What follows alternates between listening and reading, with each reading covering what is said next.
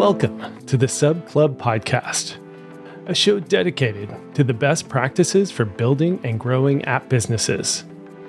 We sit down with the entrepreneurs, investors, and builders behind the most successful apps in the world to learn from their successes and failures. Sub Club is brought to you by RevenueCat. Thousands of the world's best apps trust RevenueCat to power in-app purchases, manage customers, and grow revenue across iOS, Android, and the web. You can learn more at revenuecat.com. Let's get into the show. Hello, I'm your host, David Barnard, and my guest today is Matthew Panzarino, the former editor-in-chief at TechCrunch. On the podcast, I talk with Matthew about how to pitch your app to the press, the importance of focusing on differentiation, and why customizing your pitch to an individual writer is so much more effective. Hey, Matthew, thanks so much for joining me on the podcast today. Thanks, David. I appreciate you having me on. Yeah, so I'm excited to talk through, you were at TechCrunch for 10 years and before that working at the Next Web and have a lot of insights in what it's like to be a writer who's pitched hundreds of times a day, but also know how to tell great stories and how to get attention for things. So I want to dive in just talking about what it's like to be a writer in 2023. I think a lot of folks don't quite understand just how inundated folks' email boxes are. So when they send out a pitch, they don't know that they're one of maybe hundreds in a single day, and they're expecting a response, but aren't crafting their pitch in a way that helps get attention. And so let's just kick it off with that. Like, what is it like for your average TechCrunch writer? And so many other people in the press as well, but what's it like in 2023 to be a tech journalist? Yeah, I mean, it is tough. You're right. Like the fire hose thing is real. There's just an enormous amount. If you look at like the early days of the App Store in the 2010, 2011 range, I mean, obviously App Store was launched a couple years prior, but didn't really start to gain steam beyond boutique apps or early adopters shipping apps until about the 2010, 2011 range. That was essentially when the pendulum swung towards everybody must have an app. Like, oh, you are a brand, you are a company, you are an entity, you should have an app. As well as, of course, the new companies being founded turning towards, oh, you're founding a company that does a thing on the internet. Why aren't you doing it as an app? That was the kind of turning point. At that time, the volume was very much manageable, right? It was, hey, dozens of apps are launching every week, but we can scan those, get a feel for what's interesting. Maybe there's an existing brand that is launching an app presence. And so we're going to see what their take on it is. Because at that point, you're charting in real time, charting the history of what it means to make an app. Yeah. What features it needs, what design looks like in that space, et cetera.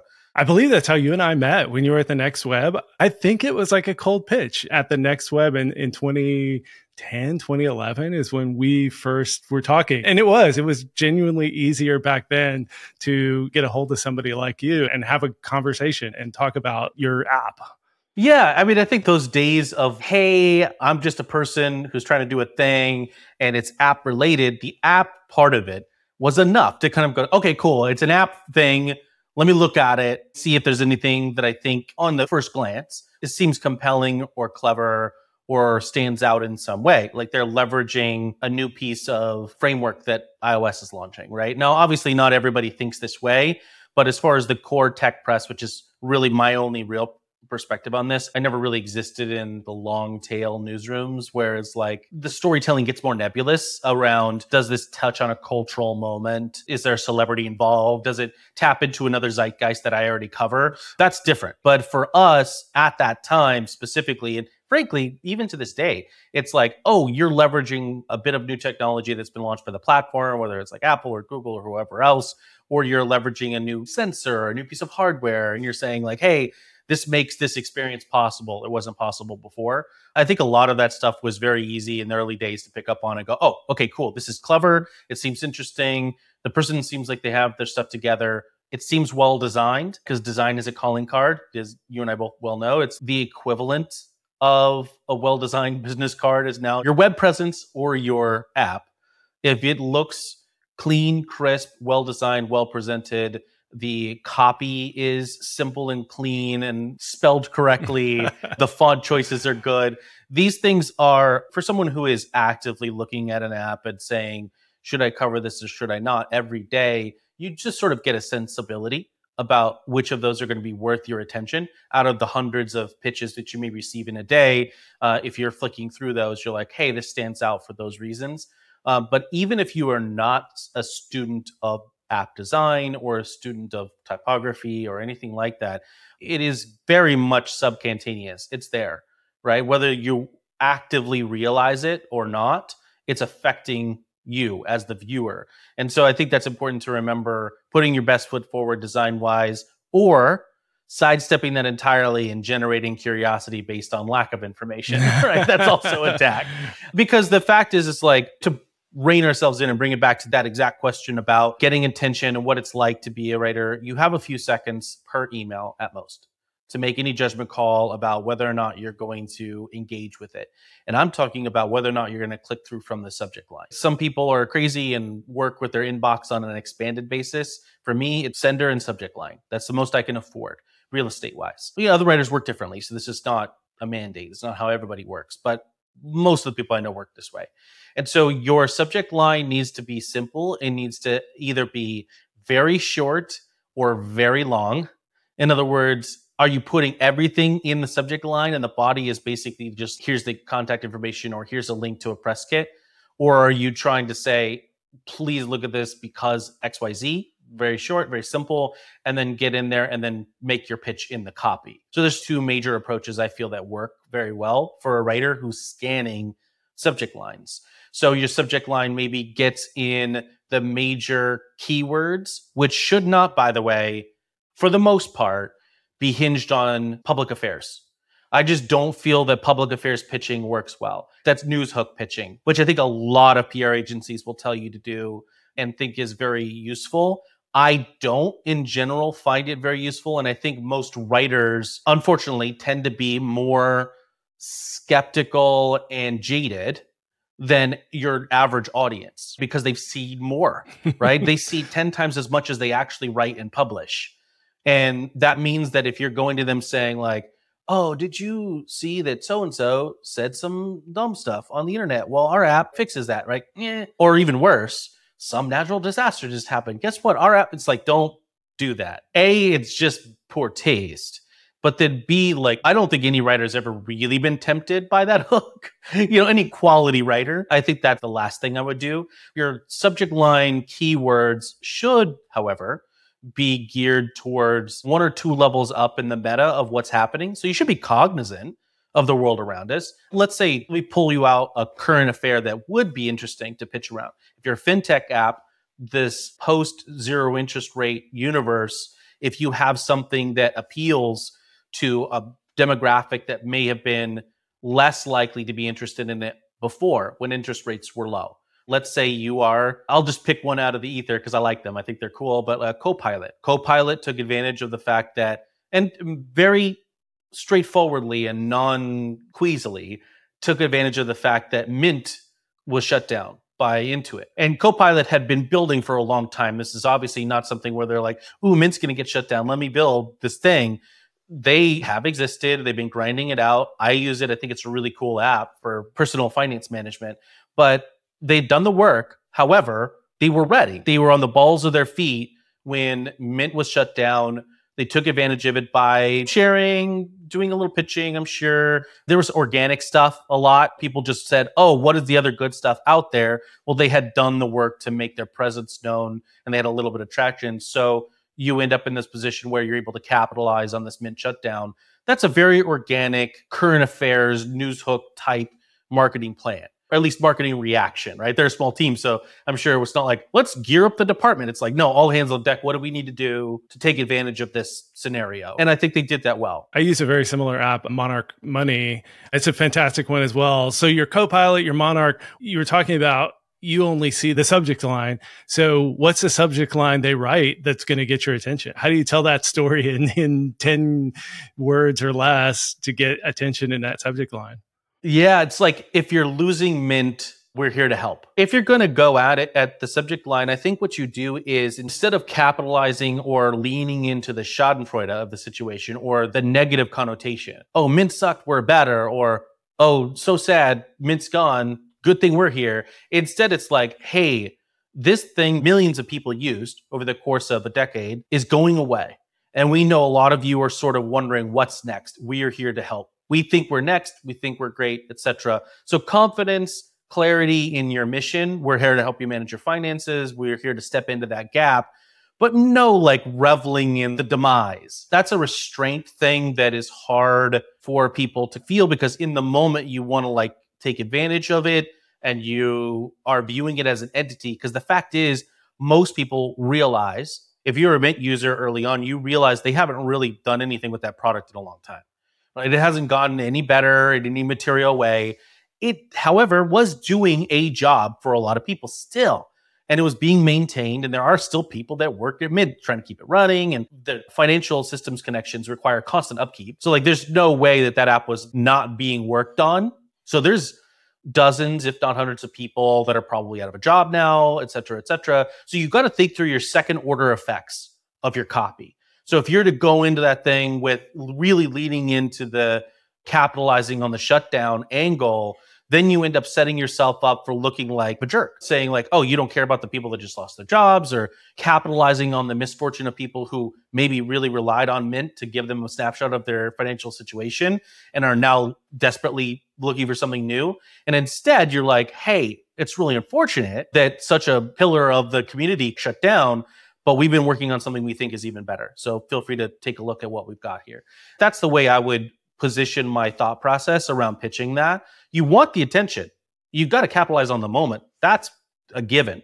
But doing it with style and with restraint allows you the freedom in the future to be like, hey, we were never an antagonist in this space. We were always working alongside these other places to try to do the job we're all trying to do, which is help you manage your finances better. Our job is not to beat other people. It's to do a job for you, hopefully better than everybody else. And I think that's hard for some early stage companies to modulate. On that note, while I'm forcing you to live write pitches, I think this is another good kind of example of that kind of opportunity.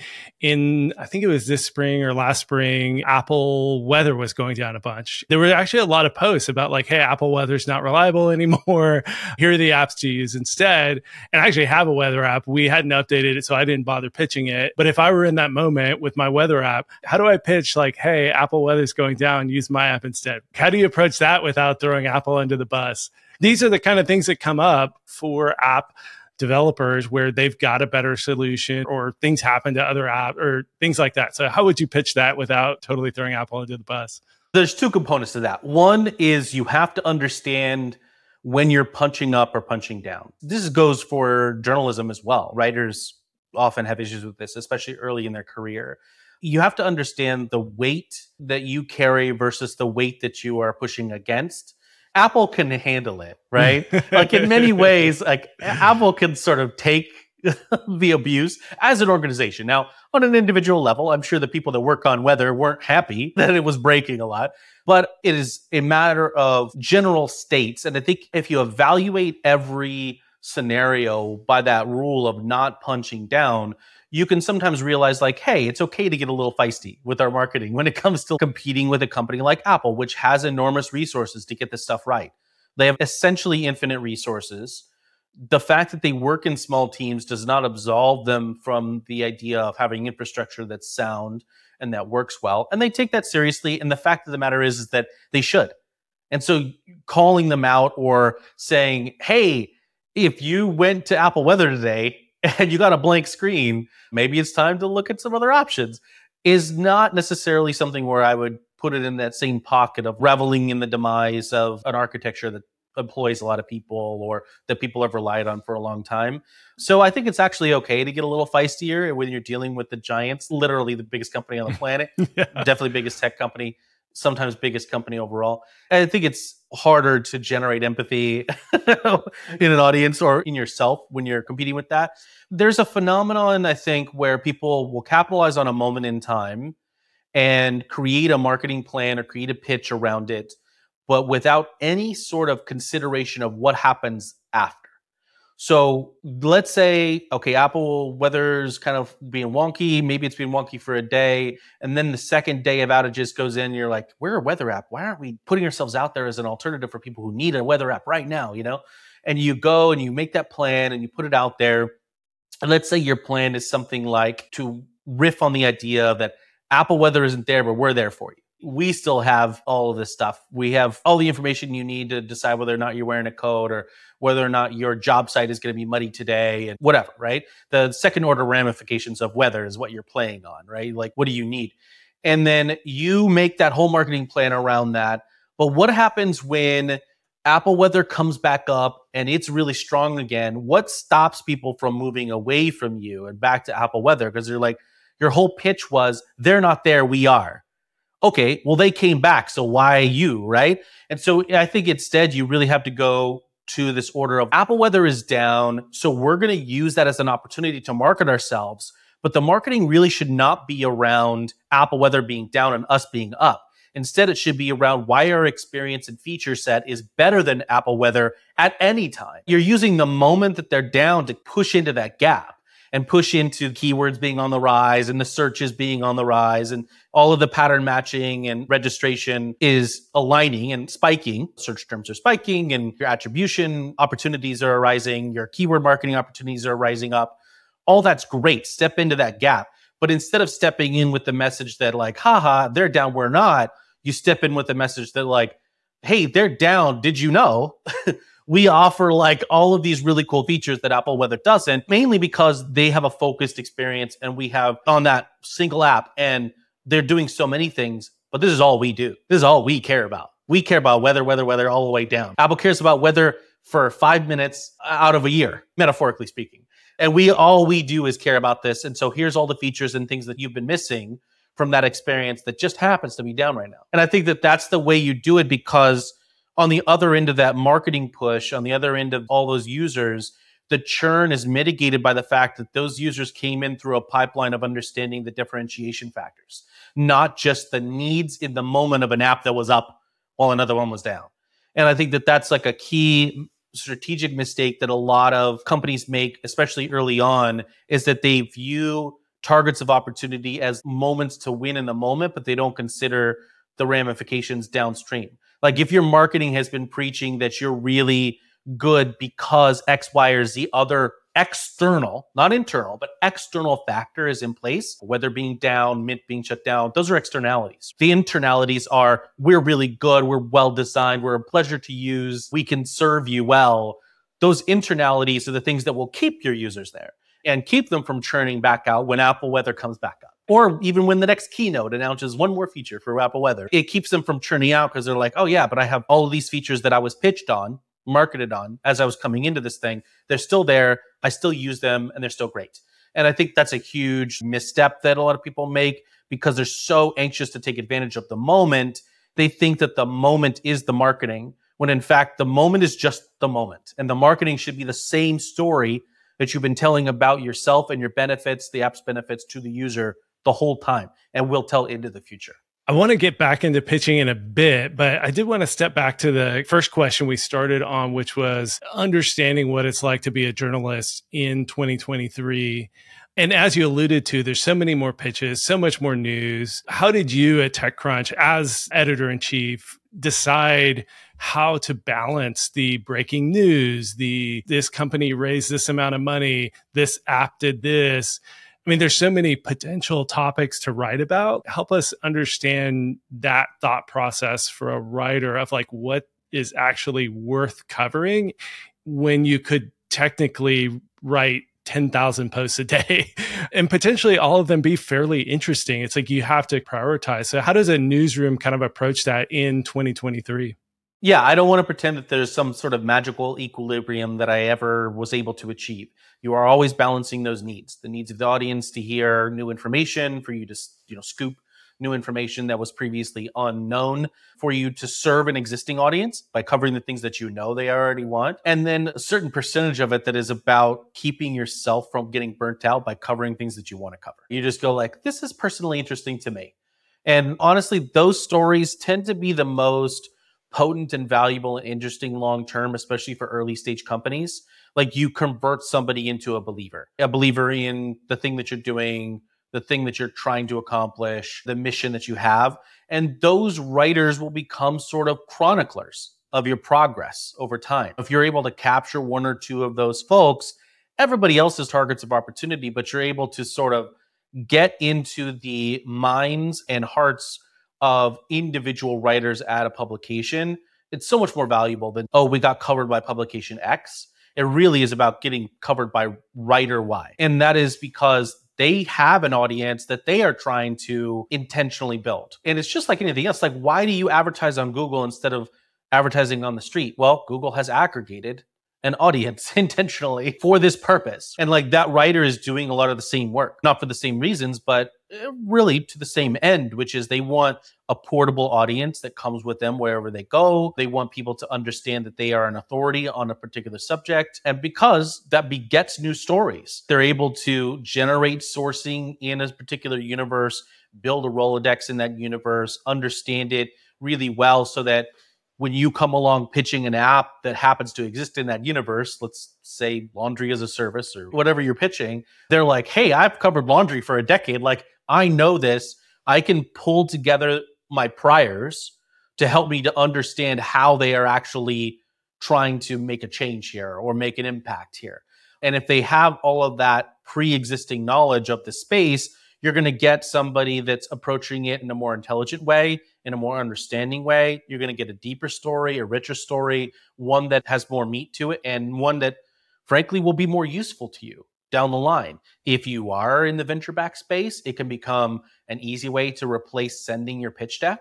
You say, hey, check out this story that so-and-so wrote about us. I think it captures pretty well what we want to do. And then if you want to know more, I'm happy to dive in and let you know what our progress has been since then, et cetera. But I've had plenty of people tell me personally, and I know other writers have the same experience in the past, where they're like, hey, we pitched you. You really got it from the beginning. You wrote a great story on it. It wasn't like the story was universally positive. It pointed out some of the things, the challenges that we had. We thought it was fair. And we just stopped sending our deck and started sending the story. And we raised essentially off of your story because it was an idea that here's somebody who is a student of that thing, of that space, and they are essentially taking on the role of an outside board member and saying, like, here are the challenges I think you're going to come up against. These are the things that really would be interesting if they did in the future. Here's what they're trying to do now. Here are the founders and their story and why they seem to be the right team to tackle this. And if you're able to get that kind of story, it could become a pretty linchpin moment. And I'm not being like aggrandizing here. There are other ways to chart your course than getting one great story. But I have had that told to me over and over and over and over the years that if you have somebody external that really believes in it and is a good storyteller and manages to tell the story in that way, even if it's not like every word is something you love, maybe they're critiquing things about it or whatever, you end up with a believer outside, and that helps boost morale. It boosts your ability to tell that message and say, we're not just speaking our book, somebody else sees what we're trying to do. And that can be really helpful. Yeah. I think that's a really good point is don't just inundate all the tips email boxes, but actually go look for the writer. So if you want TechCrunch to cover your app, you need to know who's the fintech writer, who at TechCrunch cares about weather apps, who at TechCrunch cared about Mint. Because the example we were giving earlier, like you're going to land that pitch better if you're pitching the person who actually cares about personal finance versus pitching a broader story. I guess there's some amount of the mainline tips email gets distributed. If there is something interesting, your hit rate's going to be higher if you know the person actually cares about what you're doing. And then craft your pitch more individualistic. Like, hey, I know you've written about personal finance in the past. And those sorts of things, I think, get missed often in just a spray and pray approach to PR versus that kind of more nuanced and crafting a message. And then I think that audience site fit is also important. Like TechCrunch is not the place to pitch certain things. And like the TechCrunch audience doesn't go to TechCrunch. I mean, it's a good thing for you to chime in on like, how do you view the TechCrunch audience and what they care about versus some of these pitches you get where it's a cool app, but you're like, it's just not what the TechCrunch audience is coming to TechCrunch for. This would be better for 9to5Mac or Mac Rumors or somebody who covers the kind of enthusiast side of things more. How do you think about that? There are a lot of reasons people read any site. So I don't like to overgeneralize because I've seen just how granular it can get from an audience perspective and how you have to sort of play the keyboard and really touch different tempos for different people on a day-to-day basis. But I can say with some authority that some of the major reasons people read TechCrunch, it's really three kind of major reasons. Market intelligence, like what are competitors doing, what's happening in the space, what are people investing in, who are they investing in, and is this somebody I should target because I'm in a similar space. The second is recruiting. So very simply, we want people to join us. So if we can get a story told about what we're trying to do, how hard it is, how hard the problem is, how interesting it is, etc., we can then use that as a recruiting tool. And then raising money. If we're able to get a story there, we can then use that to raise money or get attention, set us apart from the rest of the industry, the thousands of companies that are pitching investors. Because you think our inboxes are inundated, investors' inboxes are 10 times worse, right? On an individual basis, they're not. We get it all, but like in an aggregate, investors' inboxes are very full too. So those are kind of like the major reasons. So if somebody has got an app and they're not doing any of those things, it is the fourth reason that anybody pitches anybody anywhere, just why I didn't really include it in the primary TechCrunch bucket, is user acquisition. So you want to pitch so that people download and use your app. Our audience is very specific in that regard. So when we post on an app, it often gets thousands of new users. That is not unusual. Sometimes tens of thousands, in rare cases, hundreds of thousands of new users over the course of several weeks that the article stays in high circulation. And, obviously there's exceptions where evergreen articles feature a particular app and that app still tells us, man, we still get people signing up from there. And that's great. It's all lovely. It's sort of the reason you put an app out there in the first place. As a writer, you're like, I found it interesting. So if other people find it interesting, that's a win, right? For you. Like you don't really, I'm going to use the term very loosely here, so forgive me, but you don't care if they get users or not. But it's nice because you cared in the first place. You cared to write about it. So then the follow-on effect of them getting users feels good because you're like, cool, I cared about it enough. Other people cared about it. That's my job. That part of it is fun. But the user acquisition thing is very targeted. So like if you're looking at that being your primary goal, you're not recruiting a bunch of people, like you're hiring maybe one or two, almost always, hopefully if you're growing, looking at maybe bringing on some additional help to help you grow. But your primary use case is like, okay, user acquisition. I really think that user acquisition, that target for this much better suited to things like TikTok install ads or Facebook install ads or attribution on Google or whatever the case may be. Like that should be your user acquisition strategy for the long-term, broad base scattershot. However, your pinpoint user acquisition, like acquiring certain users, certain kinds of users, then pitching a particular publication becomes very useful. So it's not like I'm going to get 1 million users just because I got an article on TechCrunch, but you may get a few thousand users of a very specific type, like early adopters, power users, people that are very likely to give you feedback, people that are very likely to like email you personally and be like, hey, I noticed this thing was broken. There's lots of really interesting cross-section of people, builders, creators, engineers, investors, people that take a very particular high intensity interest in apps and in companies that they see on our site. And I think that that is very useful at certain points in your growth career, in your growth trajectory. So whereas the long tail may feel a little different, the near term, it can be very strategically important and interesting to target certain sites. And on that topic of posts that do sometimes get 100,000 views or whatever, how much in 2023 are writers still thinking, like, how much traction is this post going to get? Like, how important is that? And I know that's going to vary publication to publication, but speaking from your experience at TechCrunch and, all the friends you have in journalism, how much are you thinking like, well, I don't really want to cover this because I doubt it's going to get much traction? Like, is that still something you're thinking about day in, day out? Yes, you'd be a liar to say that that wasn't a concern that was always floating in your head, because the cascading set of goals is that the publisher defines a growth goal. The editor has to figure out a way to generate the traffic to contribute to that goal or other revenue aspects that involve editorial. anything related to that, whether it's traffic or in our case, events, programming, or other things like that from an editorial perspective.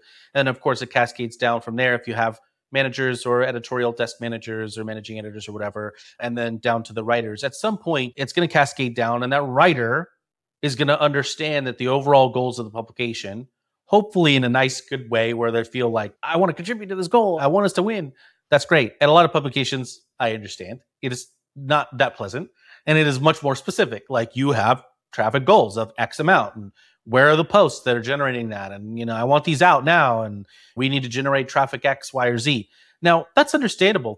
These are businesses. Editorial business is still a business. We handle things differently, I think, than a lot of other news orgs because we were always were extremely transparent with our writers about where we were in terms of goal setting, why we were going there, where we were headed. It's just my leadership style to try to operate from consensus rather than mandate, rather than saying like, you will do X. It's here's what we want to accomplish. And then back into and then therefore, I really need you to do X. And that's, I think, has been helpful. You'd have to talk to my former employees, but I think it has been helpful in like keeping people around for a lot longer than a lot of other orgs, or at least happier at their jobs.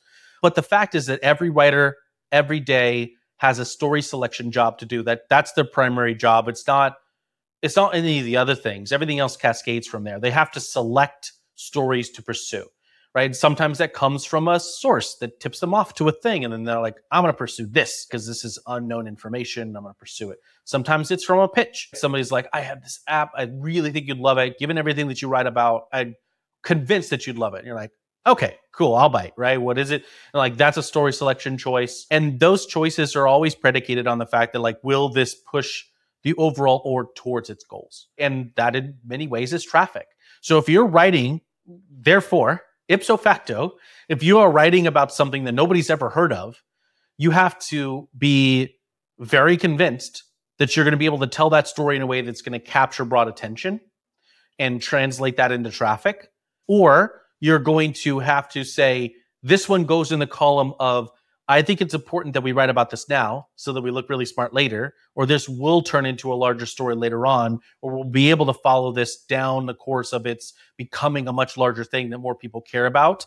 And I think that's the sweet spot for TechCrunch, is that we always wanted to be super early to stuff, 12 to 18 months early to things, so that by the time it made it to the pages of the Times or the Journal or anything like that, people could go look at the history of the company on TechCrunch. They could go, what did the founder say about the company like 3 weeks after he started the company, to TechCrunch? That's an important thing because it keeps people honest. We definitely have a lot of company history. And I always told my people that in some ways we are writing the history of Silicon Valley in real time. And so like, if you're able to go back onto the pages of TC and see an app covered very early before anybody knew who the founder was, or maybe there was their first company and now they're a serial founder, bigwig or something like that.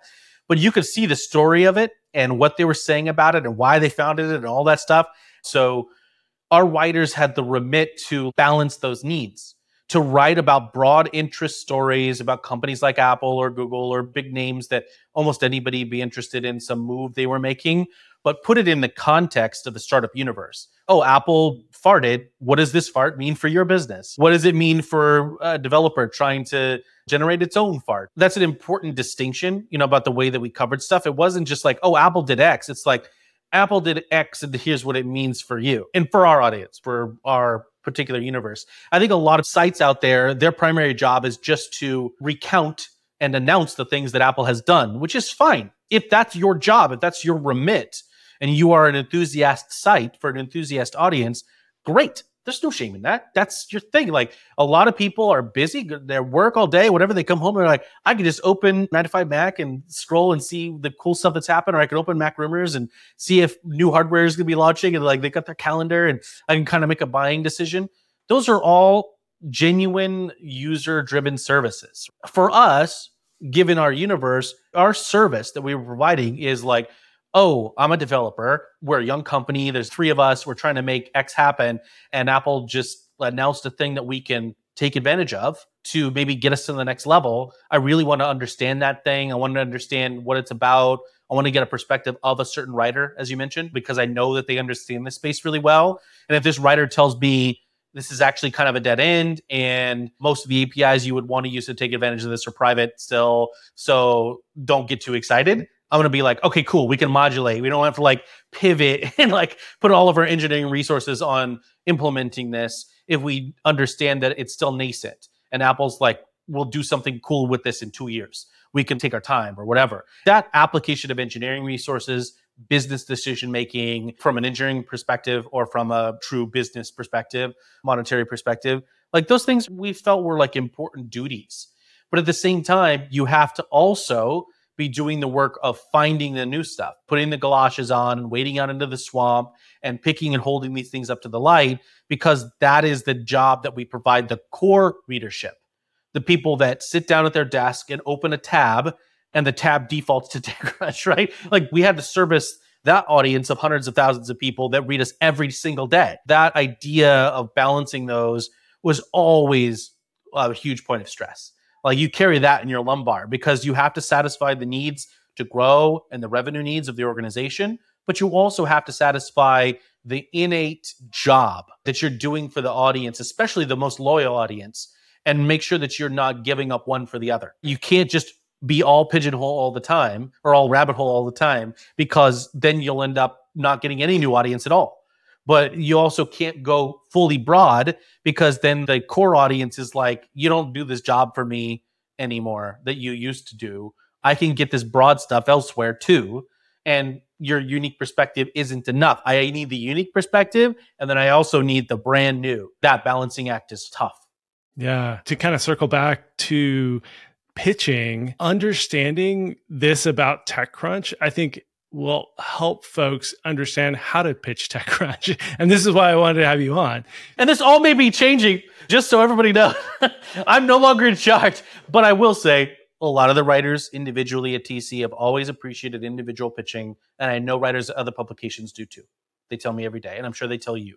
If you know their work and you follow their work and you know they'd be interested and fascinated in that, that is going to be a far more effective pitch than the most clever subject line that you could write that gets blasted out to everybody. And so when you're going to pitch Vogue, you understand what Vogue carries and cares about and why they care about your fashion app. When you're going to pitch The Verge, you need to understand what The Verge cares about, what those writers care about, what their job to be done in the broader press ecosystem is. And like you said, 9 to 5 Mac is a great place for new app developers to pitch because they do a ton of stories. And so you can understand, okay, if we're pitching 9 to 5 Mac, they just care more about, hey, this is a new app, and they're less focused on that broader storytelling of writing the history of Silicon Valley than TechCrunch is. So when you pitch TechCrunch, you need to be thinking about that kind of storytelling. And when you pitch 9 to 5 Mac, you don't send them the same pitch that you send to the writer at TechCrunch.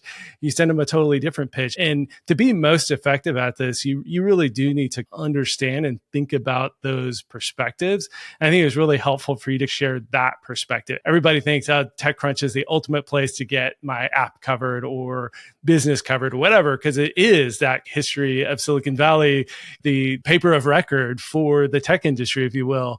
But sometimes you got to tell the right story if you're actually going to get coverage. So let's talk a little bit more about that. We kind of used two hypotheticals with Mint going down and then Apple Weather Service having issues.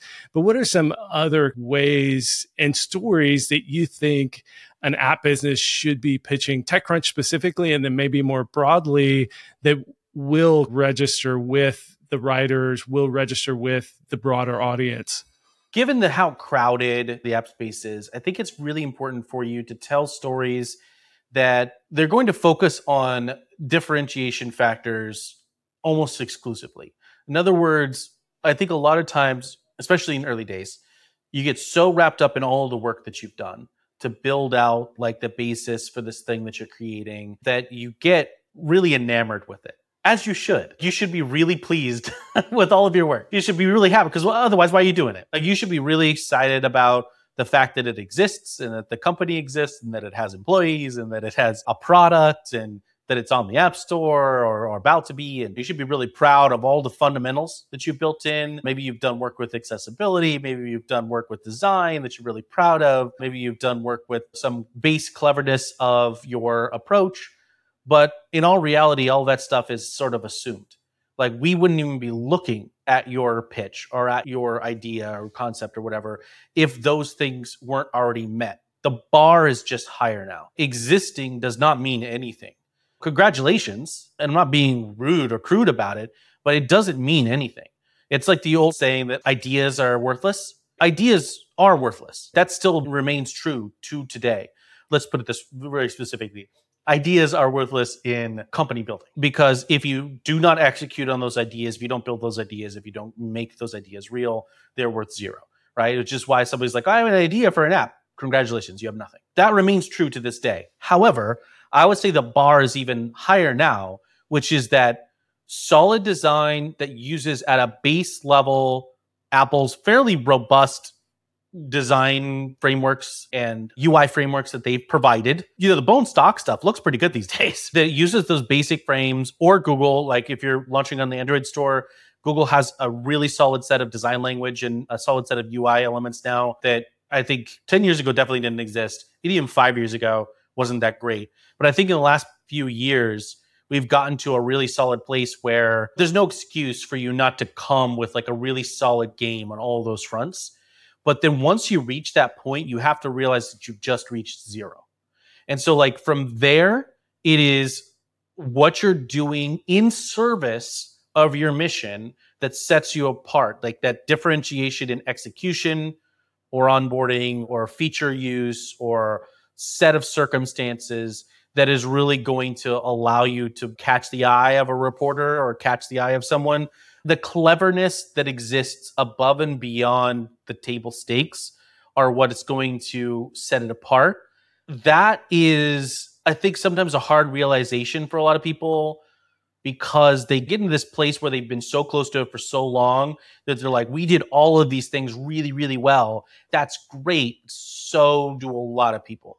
I'm just going to give you rough percentages here. So if we get pitched by 500 people in a day, not unusual for any writer, you get pitched by 500 people in a day, 100 of those people have really done the work to just put something together that looks like it actually is a real company. Out of those 100, maybe a dozen are even in your space. A dozen have done the job of like actually pitching you correctly, like in saying like, hey, we're real, but also we're really interesting to you. We're not just real and interesting to someone. Like we're real and interesting to you as a writer.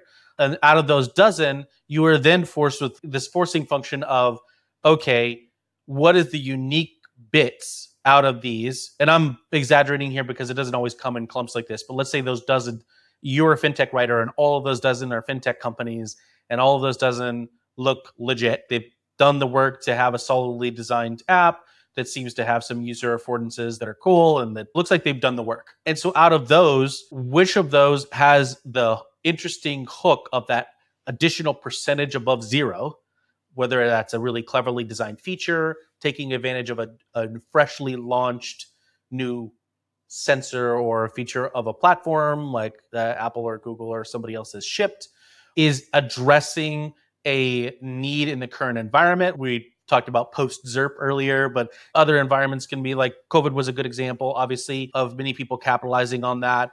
I don't even really think it matters if I'm talking about something that exists right now, because people may watch this and it may be different a week from now.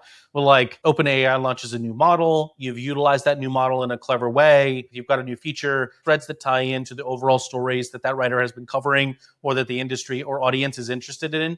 And then I think the big elephant in the room that we haven't talked about yet, and that I think can be very interesting if it's done right, is the story of the people that have built this thing. So you have to reach to zero. You have to get to zero first. You have to have a thing that exists, that's really well built, that seems clever, that seems like it's tackling an interesting problem. And then you can start telling personal stories. My brother and I founded this app. My sister and I founded this app. We saw a need because our mother was in hospice and there was no elder care app that also integrated messaging in this way so that we could check up on her quality of care every day, with a few simple taps, etc. And like those kinds of opportunities, I think, are ones that allow you to do that storytelling above and beyond, but you have to hit zero first. I think that's a really good point, that even in the storytelling, like, oh, my sister and I created this app because our mom was in hospice. That's part of a story, but you still have to tell a story of like, why does it matter? And did you do something unique? Because if there's 100 other apps that do the same thing, your personal story of why you created it doesn't matter as much as it actually doing something. And so I think that was a great framing. It's like, you got to get to zero. Like, it's got to be a good, functional, well-built app. There's just such a high baseline now, but then you really do need to do something above and beyond. And I think this applies to marketing generally as well. It's just that you need to focus on that differentiation. And if you're not doing something new and unique and exciting and helpful, what are you doing? And so getting to zero and building that stuff on top and then telling those stories is then what gives you the authority to then tell more stories about why and how and things like that. So that's a really good framing. Changing gears a little bit, how effective do you think PR agencies are these days at helping folks tell those stories? And how effective are PR agencies at working with the press these days? Do you recommend working with somebody to help craft those stories? Or is it maybe something a founder should just get really good at themselves and take that one-to-one approach? There is a service provided by preface this by saying, let's say you managed to identify a solid PR firm with good reputation that seem very attentive to your needs and understanding of where you are in your course of existence as a company. There are definitely services that they provide that you're trading money for time with a lot of those agencies. And they're doing the work of like packaging press kits and offering up services that allow you to pitch a broad number of publications or a broad number of media or come up with that. But I think that honestly, strategy-based comms and marketing is so much more interesting and so much more important long-term. I think a lot of people get into this thing like, okay, we need somebody to make press releases and send press releases and write those and pitch people on our behalf. All that's fine. And I think it can work for certain classes of company and app. So like for an app that is interested in garnering the largest possible pitch surface area that goes across hundreds or thousands of, I don't know, let's say gaming blogs, right? Like, let's say you're a game that has a relatively quasi-predatory in-app purchase scenario, and your job is to get it out to hundreds or dozens of sites that can just get it into circulation so that your SEO and therefore attribution and acquisition strategies across Google and Facebook are aided by that.